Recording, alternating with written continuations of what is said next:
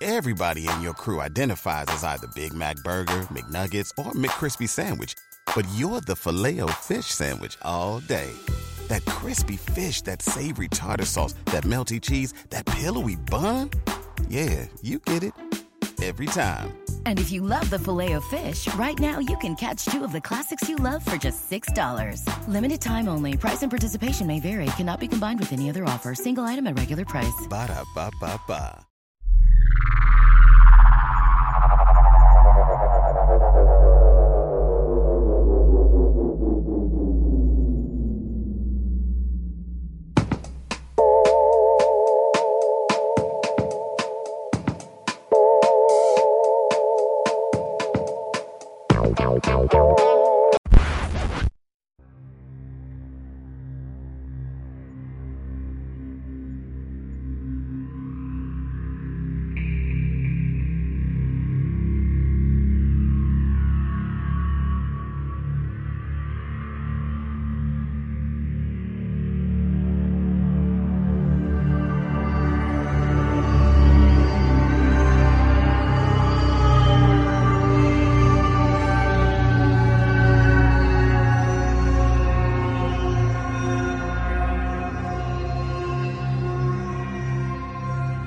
Hello and welcome to another edition of Ohio Mysteries Backroads. I'm Mike, he's Dan, and together we're going to travel the backroads of Ohio to the town of Toledo, where we'll explore what is perhaps the second known case of men in black in U.S. history.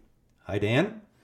Hello, Mike. Now, when you say the men in black, you are, of course, referring to the men in black of UFO folklore, correct? Yes, but the men in black are much more than folklore. Oh boy, so more than just a movie franchise starring Tommy Lee Jones and Will Smith, huh? Oh yeah, much more. It's a complicated story because their existence most likely began as fictional characters that were conjured up in the very creative mind and imagination of a man named Gray Barker in the 1950s. Barker was an author who wrote about unexplained phenomena, especially UFOs. In 1956, he wrote a book called They Knew Too Much About Flying Saucers.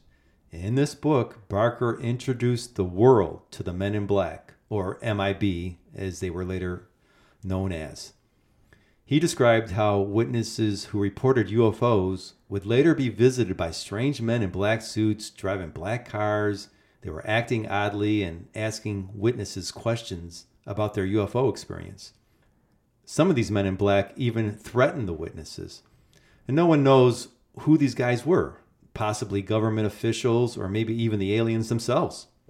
So it was largely through Barker's writings that the men in black began to become a real phenomenon, often reported in UFO cases, especially in the 60s, 70s, and 80s. Well, one thing that I think that should be noted too, this was back before it was popular to even talk about UFOs. Yeah. And if you were, in other words, caught talking about UFOs, people might look at you a little differently out of the corner of their eyes and say, wait a minute, I'm not sure this guy's on the level. But assuming that we'll be discussing one of these men in black cases as it relates to Ohio, correct, Mike? Yes, and not just any MIB case, but it's the second case on record of reported MIB, of reported men in black, or at least it appears to be. Of course, this is in the United States. I'm not sure about the rest of the world, but in the United States, this is supposedly the second case reported of men in black. Awesome! I can't wait to hear it. You can probably edit that. I might have repeated. You're good. Okay. But just some quick history to help get a better understanding and perspective on this story. It'll help a lot. I mentioned that this was the second case of Men in Black reported in the United States. The first case of Men in Black occurred in 1947 by a man named Harold Dahl.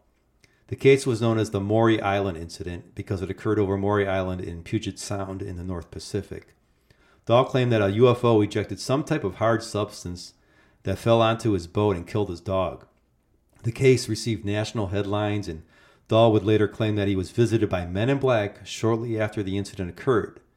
Today, the case is regarded largely as a hoax, but anybody who's really interested in learning the details can Google it.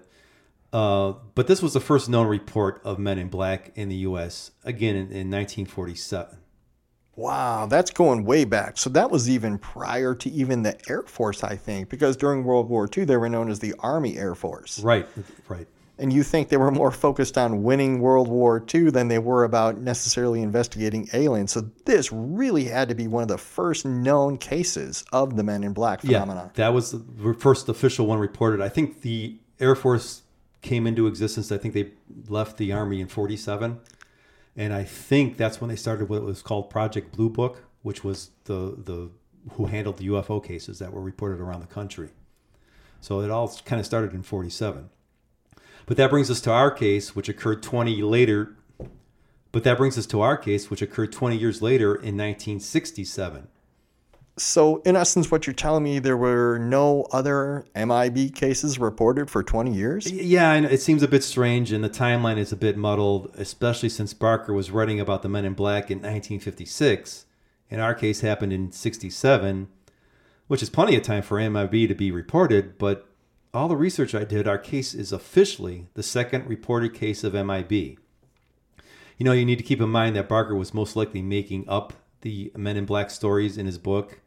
And aside from the Maury Island incident, which seems like an outlier, the Men in Black were relatively unknown. On the other hand, maybe Barker got the idea of the MIB because he was familiar with the Maury Island Men in Black. Maury Island was in 1947, Barker wrote his book in 1956, and he was a UFO writer, so most likely he knew about the case.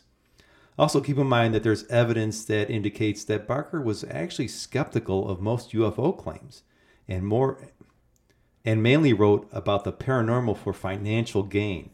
He sometimes participated in hoaxes to deceive more serious UFO investigators. So in other words, he was probably making this stuff up to make money, and he even participated in some stuff that was probably not on the level.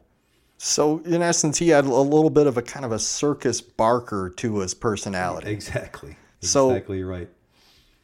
Okay, so we're going to go back to our case, which puts us in 1967 in Toledo. Yeah, there's no specific date given on when this event actually occurred, an exact day. Everything I could find just says it happened one night in 1967. So a man named Robert Richardson of Toledo was driving his car at night when he hit an unknown object. And according to Richardson, when he hit the object, it immediately vanished, except for a small lump of metal. Richardson would eventually hand over this lump of metal to a UFO research organization called the Aerial Phenomenon Research Organization, or APRO for short. A few days later, Richardson claimed that two men wearing black suits, black hats, and sunglasses driving a black 1953 Cadillac showed up at his doorstep at 11 p.m. at night to ask questions. According to Richardson, these men didn't show him any identification and didn't ask to see any because, their smart black suits were enough to imply that they were authority figures. And they were wearing sunglasses at 11 o'clock at night? Yeah. Wow. What questions did they ask him? Yeah, I'm not sure either. I couldn't find anything on that either. Apparently, it wasn't until after the two men had left that Richardson began to think the meeting was suspicious because he had told nobody about his experience other than his wife and the researchers at APRO, which he had given the lump of metal to. Also, Richardson claimed the Cadillac, which was a 1953 model, remember this is 67 now, appeared to be in mint condition as if it were brand new and it had unregistered license plates. Ooh, cue the Twilight Zone music. Yeah. But we're not done. 1 week later, two more men in black suits came to his home. This time, they asked him to hand over the lump of metal.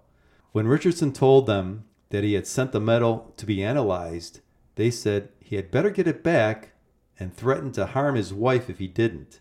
They told him, if you want your wife to stay as pretty as she is, then you'd better get the metal back. Well, as you may have guessed, this story has a happy ending. Richardson never did hand over the lump of metal to the MIB, and his wife was never harmed, and he never heard from the Men in Black again. So what do you think happened with the metal analysis? That I don't know either, but I just saw an article the other day. This is really weird as we're taping this. I just read an article that there is a place now that is holding all these old records, and they're going to be available to the public soon. All the APRO records and records from other organizations that took UFO reports are going to be in one location, and they will be available to the public. So I'm hoping I can find that record and see if they mention anything about this lump of metal. Do you know if this is a government function or is this a private organization? It's a private organization that's doing it. Oh, cool. So they're going to kind of collate all this information and make it available to the public. Right. The guy's name was Alan J. Hynek, who was in charge of Project Blue Book as far as researching. He started Center for UFOs organization, and they studied UFO reports. They're going to get all his reports and put them in there. They're going to do Project Blue Book. I think they're going to put them in there. So all these organizations that handle UFO reports from 1947 till now, they're all going to be lumped together in this one place. Do you know if that UFO chase from Portage County, are they going to have anything about that in this? I'm sure it'll be in there. I don't know who handled that. I know the Air Force officially investigated it. So yeah, I would say it would be in there. I can't wait to read more. Yeah, I think they're just trying to assemble the data and everything and make it available soon. So I'm looking forward to that too. I'm hoping to look up this case, as I said, and see if what analysis was done on that metal. Very cool. And what the results were. So just for fun, here's something interesting. I Googled Robert Richardson to see what would come up. And what I found was a gentleman with that name from Toledo who was born in 1937. That would put him about the age of 40 in 1967 when our story occurred. So the timeline fits. He died in 2020 at the age of 82. And he's buried in the Toledo area at a Toledo cemetery. His obituary is very detailed, and it describes his life and what type of person he was. And they even mentioned his nickname was Gunny. I found one sentence in that obituary that was extremely interesting to me. The last line of the first paragraph reads, "He never met a stranger he wasn't willing to strike up a conversation with. Gunny was also known for his stories and tall tales." Like maybe UFO tales? Do you think it's the same guy we're talking about? I'll tell you, it sure sounds like it, doesn't it? Yeah, I plan on visiting Gunny and his gravesite at some point. And that's our story of the Men in Black in Ohio. One of the first Men in Black cases ever reported in the country. I hope you enjoyed it. Wow, very cool. It's so cool to hear these Ohio ties. Yeah, I appreciate you listening. Thanks to everybody, and we'll see you next week. What a great story. Thanks, Mike. Bye. Bye. If you enjoyed this podcast and want to hear more like it, head over to ohiomysteries.com. With over 500 podcasts to choose from, there's sure to be one that's going to keep you captivated. I'm Dan, and I can be found at YouTube at North Coast History and Haunts. My partner Mike can be found at Facebook at Too Late for Autographs. You've worked hard for what you have. Your money, your assets, your 401k, and home. Isn't it all worth protecting? Nearly 1 in 4 consumers have been a victim of identity theft. LifeLock Ultimate Plus helps protect your finances with up to $3 million in reimbursement. LifeLock alerts you to identity threats you might miss. And if your identity is stolen, your dedicated U.S.-based restoration specialist will work to fix it. Let LifeLock help protect what you've worked so hard for. Save 25% off your first year on LifeLock Ultimate Plus at LifeLock.com/aware. Terms apply.